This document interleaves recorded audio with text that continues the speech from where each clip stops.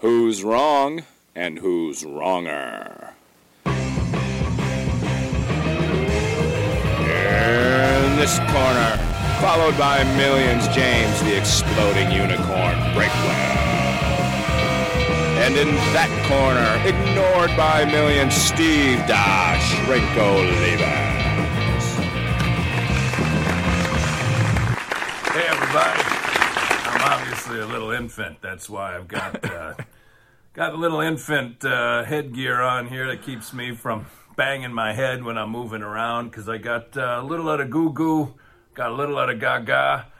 What I don't got is enough wrong and wronger in my life. And that's why we're here. That's why you're here, because you need to drink it in a little more of that Dr. Steve. And we got to put up with this guy over here, James the Exploding Unicorn Breakwell. And you got us both, because we're a package deal. Doesn't matter how much we despise each other. We come as a unit, and you are watching us both. This is the podcast where we argue about things that don't matter to anybody, and it certainly looks that way with the numbers each week. But James, how are you doing tonight? I have so many questions. Yeah, so I had to, we were bantering for 10 seconds before this, and I had to stop myself because we needed a record of this. It needed to be preserved for all time, so I need to know what you have to say. Okay, so this device that's on your head is made for infants, correct? Yeah. Tiny little babies, yet it fits on your head. Yeah. So presumably there is a baby that size that this was made for. What does the mother look like? Did she survive labor? Like, where is that poor woman?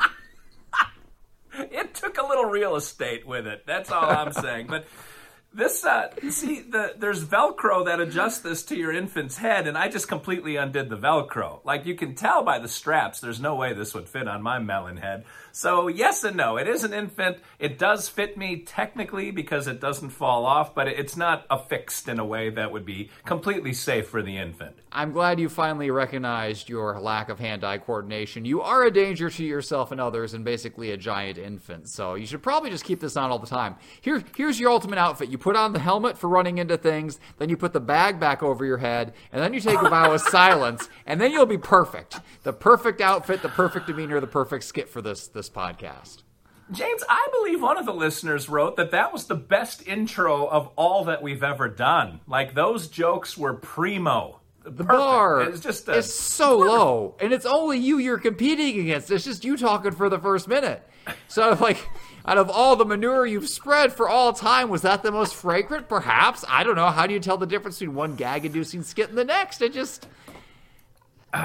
This is what you saved me from before we started recording. This is your A material right here. No, that was the mother thing. That's what I really wanted to know. I can't even fathom why you even undoing the straps it would be of that size. The rest of this is just all ad-libbed insults. You just keep giving in to more and more, but yeah, and also you keep encouraging these downvotes. You get so upset about them. The real downvoters supposedly came forward, but if we acknowledge them, you're just going to get more. It was going to go from 1 downvote to 2 downvotes to 10 downvotes.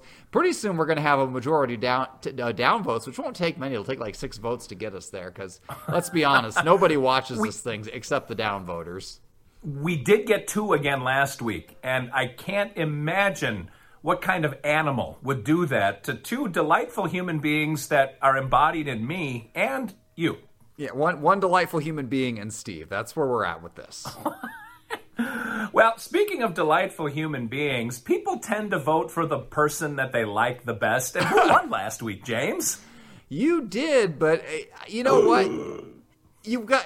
I hope this streak continues. I hope we keep trading where I win 3 and you win 1 and I win 3 and you win 1, and you'll feel good about yourself, at least good enough not to cry yourself to sleep. You won't quit the podcast, and I'll just get to keep beating up on you. Like, I'm the Harlem Globetrotters and you're the Washington Generals, and every once in a while we gotta throw you a bone just to keep you in there so there's somebody for me to debate against. So I do appreciate you for standing in there and taking all that abuse. So I was happy to give you the win last week, and now here's to 3 more for me. That's only fair. I don't know. I would think with 1 million followers, you could rustle up a few more than the 15 or so votes that it took to lose to me this week. I don't know. That's just me. But I treat my followers well. Yeah. That's, and, I think you're just drumming up business for your psychology business. It's just you're just traumatizing your followers who have to go into you for therapy. Yeah, that's what it is. That's what I need. Yes. We did not introduce the topic this week, James. Speaking of my business and business attire, I'm wearing a corbata, a necktie this evening, as you notice. And the topic we will argue tonight does kind of center around sartorial splendor, like what I bring to the table every week. Yes, we're going to argue, do you start your outfit by building it around the pants or building it around the shirt? This is an interesting debate. Now, obviously, ladies, if you're going to wear a dress, it's sort of an irrelevant debate, but women wear pants and shirts also. What do you start with? The shirt or the pants? And I like that argument, but James, we do have to exchange compliments in the meantime, and as per usual, our time is ticking away in the background, but what compliment do you have for me? I would like to compliment you for having the oddest assortment of gadgets available at your fingertips. You are currently at your office where you do not see children or infants, yet you had an adult-size infant helmet just sitting around, ready for you to use, which again raises so many questions about what you do with that thing, but it was nonetheless there and you weren't afraid to admit it on camera, so good for you.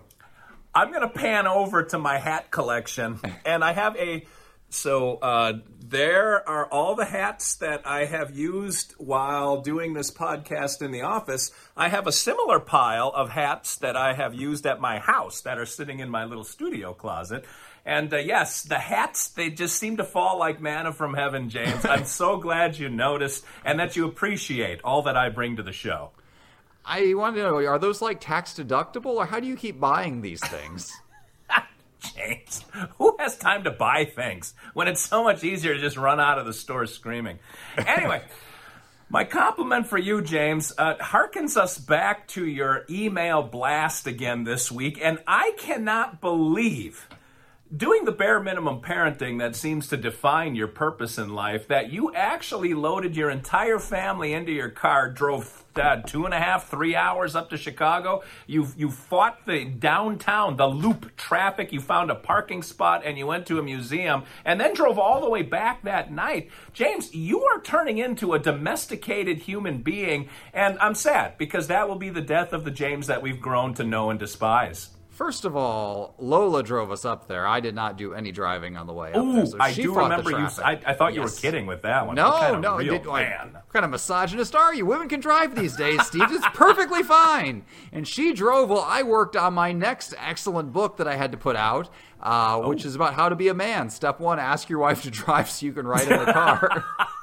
Life imitates art. Okay. So I'm trying to. I waited till my kids were out of diapers so I could be a little bit lazier because it was too much work to move them anywhere. But now that they're larger, I'm going to move them around just enough so they remember that I tried to be a good dad. And as soon as they've got that memory imprinted in their brains, I'm going to stop. Cold turkey. When they're like, why don't we ever do anything? I'm going to pull up all these Instagram pictures and be like, see you guys fighting ostriches there? We totally went and you hated it. Now we're done. Wow. All right. Yeah. Well, it was a one trial learning acquisition for the unicorn this weekend, but subscribe to his email blast. It will entertain you and remind you each week of just how perilous it is for me to show up on time for these podcasts with James Breakwell. I'm glad you didn't take on the on-time part today. But James, we have building an outfit around pants or around shirt. And what shall the two sides of the Guam Quarter of Fate represent for you this evening? All right. Heads, I'm arguing pants. Tails, I'm arguing shirt. Heads is pants. Tails is shirt. It is up. It is down. And it is heads. You, sir, have pants. That's good because that is actually how I get dressed in the morning because I have far fewer pairs of pants than I do shirts. So I go through and I've got like 6 pairs of khakis and about 2 of them fit. And at any given time, 1 to 2 of those will be in the laundry. And I've got like 2 pairs of gray pants that sort of fit and a few pairs of jeans that sort of fit. And so whatever is out of the laundry and hanging up, that's what I grab. And that's what dictates what shirt goes with it. If all you've got is gray pants, you grab the gray pants. Well, you can't get a brown shirt or something. Or so I've been told by my wife multiple times. I don't make the rules here. So it goes that way. You go by what's scarcest. I think without question, people own fewer pants than they own shirts. So it makes sense that you go by the pants you have available and you use that to lead into the shirt, and then everything looks good, which isn't anything you would know about. But for those of us who aren't just totally disgraceful in the public eye, we like to look nice. We like to put on a good show for the audience to show that we respect them, we respect their time. And yeah, so I build around the pants, and I'm sorry that you don't live your life that way. I feel bad for you. No.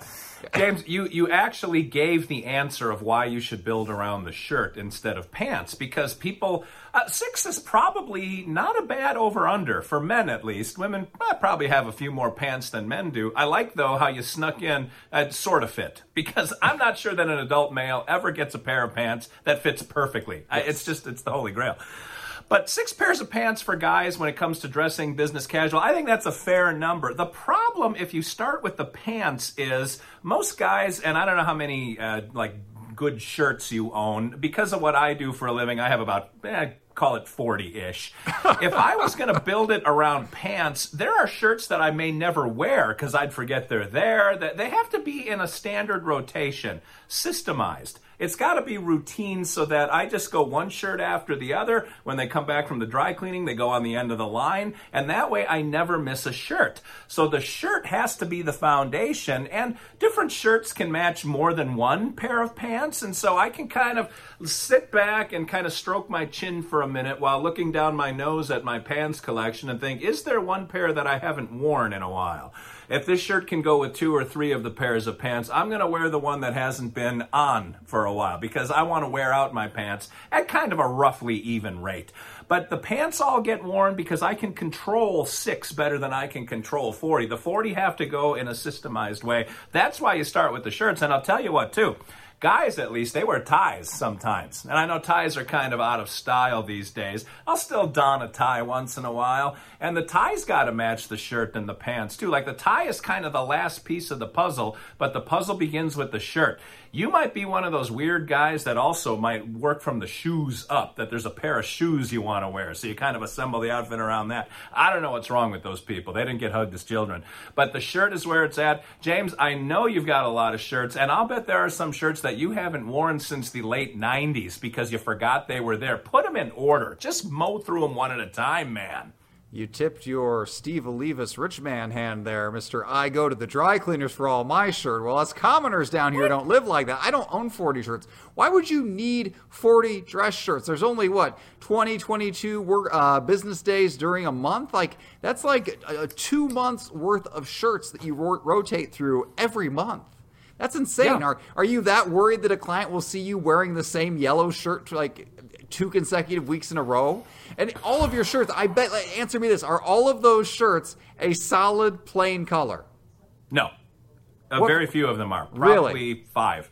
So what are the rest of them? Are you the Hawaiian shirt guy? What abominations are you afflicting your patients with? There's a specific brand of shirt that I like. And when I stumble across one that I don't have that pattern or color combination, I buy it because I like to have kind of a full suite of what this brand puts out. Please don't name the brand. I can't lie. I do think sometimes about, did I wear this shirt last time I saw this person? It does trickle through my head. I'm weird that way. I just don't name the brand because then you're going to kill their sales across the country. It's going to be a ripple effect by word of mouth. Don't buy this. You'll be as uncool as Steve. I start with pants because they're right in the middle because the pants determine what shoes I'm going to wear. I have 2 pairs of shoes. Geez. I have gray shoes and I have brown shoes. And depending on the color of pants, that dictates that. And it also dictates the color of the shirt. If I start with the shirt, you're limited. You can't wear every shirt with those colors of pants. I've only got a couple colors of pants, so I have to divide it that way. Also, it determines the belt. Your belt is not based on your shirt. God. Your belt is based. You don't have more than one belt. I own a brown belt and I own a black belt. I went to Walmart and I bought them the other day because I needed smaller ones. And I got them. They're brand new. I dropped like $20 total and I felt pretty stylish. But let me tell you something. The pants put everything together. You pick out the pants. That determines the belt color. That determines the shoe color. And then, and only then, do you go to the shirts. I can't think of it any way. If you go it the other way, it's chaos. You just grab a yellow shirt. You're like, what am I going to put with this now? Whatever random color of pants. You can go black with yellow. You can go blue with yellow. You have options, man. You have blue pants? Who has blue pants? Are you in the Navy? They are navy blue, ironically, so I suppose. I'm learning so much about what I don't want to wear right now. Who doesn't have navy blue pants? Normal people. I don't own a single my pair. God, paupers like you, maybe. Not hobos even have navy blue pants. I've seen them. Finally, the elitism is coming out here. We got some class warfare. Us common folk down here with our 6 pants and 12 shirts and 2 shoes and 2 belts. That's what we've got, and you build it around the pants, and that's the way you dress in America.